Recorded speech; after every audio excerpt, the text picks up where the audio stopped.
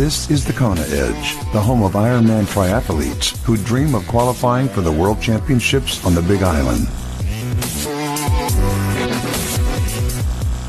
Welcome on to this edition of the Kona Edge. I'm Brad Brown, and it's time to chat some swimming now. And we head back to the United States to catch up with Lisbeth Kenyon. Lisbeth, welcome onto the podcast again. Thanks for joining us.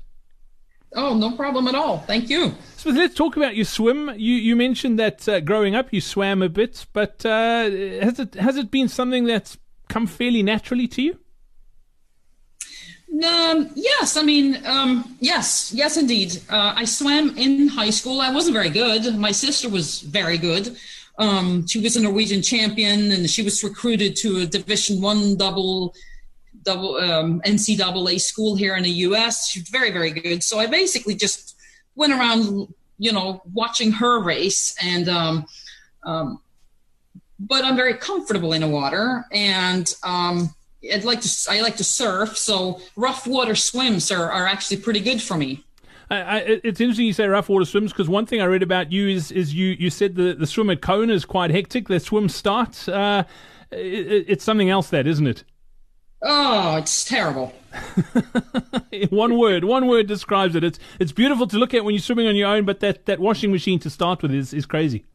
Oh, it is so crazy. And actually, interestingly enough, Kona has changed from a mass start to 4 different starts, yep. The pro men, the pro women, and now the amateur men start before the amateur women, I think by 15 minutes. And I don't like that at all. I liked the huge, massive start because it would work itself out after maybe 15 minutes, and then it wouldn't be so bad. But now the women start afterwards, and you catch up to the back of packers of the men, and you have this discrepancy in speeds, and it's really, really terrible. Absolutely. Elizabeth, over the years, can you put it down to a couple of things that you've done in the water that you think have really improved your swim? Well, I'd like to actually say that what I would like to do is spend more time in the water. I know that is what I need to do. I think that I actually haven't improved much. I have kept the status quo, which I guess when you get older, it's kind of like improving because you haven't slowed down. But, my time is so limited, and swimming is what's really getting on the back burner for me, because it is the smallest part of a triathlon. So I tend to neglect it more and spend the time on the bike workouts and swim workouts. So I actually only swim twice a week in the pool, and then I swim with a Vasa ergometer once in the pool. So I've been able to, not really improve, but I haven't gone backwards. Yeah, you pretty much maintained it. What sort of workouts do you love doing in the pool? Yeah, so my favorite one is like when the taper starts and you start to. So I love the 500, 5 times 100, 400, 4 times 100, the ladder down. It's a 3,000 meter set, and I just love that with very little rest, and it sort of mimics. You can go a little faster than Ironman pace because it's shorter, but it sort of mimics the distance. It's very sort of distance specific. So I love that set. And I also love doing sort of in the beginning, I love doing these, maybe a 400, and you sprint 25 and you go easy 25, and you just do that for durations, and you come back and you make those longer and longer. I feel that really sort of gets you in shape. And you mentioned you don't mind the rough stuff too much, being a surfer as well. Do you get to do much open water? Oh, yeah. So I live in Rhode Island, and we have water everywhere surrounding us. So from May until November, actually, we live maybe a kilometer and a half away from a town beach.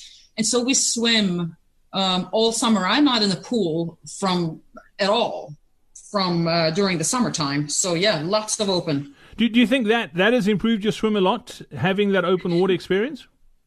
Well, you have to be careful with that too, though. So you need to incorporate some sets, even though it's long. It's easy to just go and swim one pace the whole entire time and to do open water. So you have to sort of make yourself go and do some sets. Maybe go from buoy to buoy and do some variable speeds.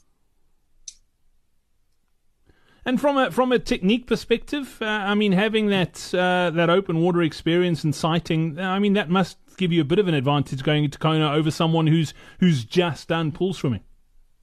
Yeah, and it is kind of good because it gives you a feedback of what kind of swimmer are you. I tend to swim to the left, and so when I'm in the pool, I work on that. I have some errors in my technique that I work on, and so when you go to open water and you swim so much open water, those things become very obvious to you. I've got that problem too, Lisbeth. Although sometimes it's left, sometimes it's right. I've yet to figure it out, but I cannot swim straight for the life of me in open water. It will be something I will improve of, that I've got no doubt. But Lisbeth, thank you so much for your time on this edition of the Kona Edge. I look forward to chatting about your bike next time out. Thank you. We hope you enjoyed this episode of the Kona Edge. If you want to improve your swim, be sure to check out our next free live online swim seminar. Get to thekonaedge.com/swim seminar to sign up now.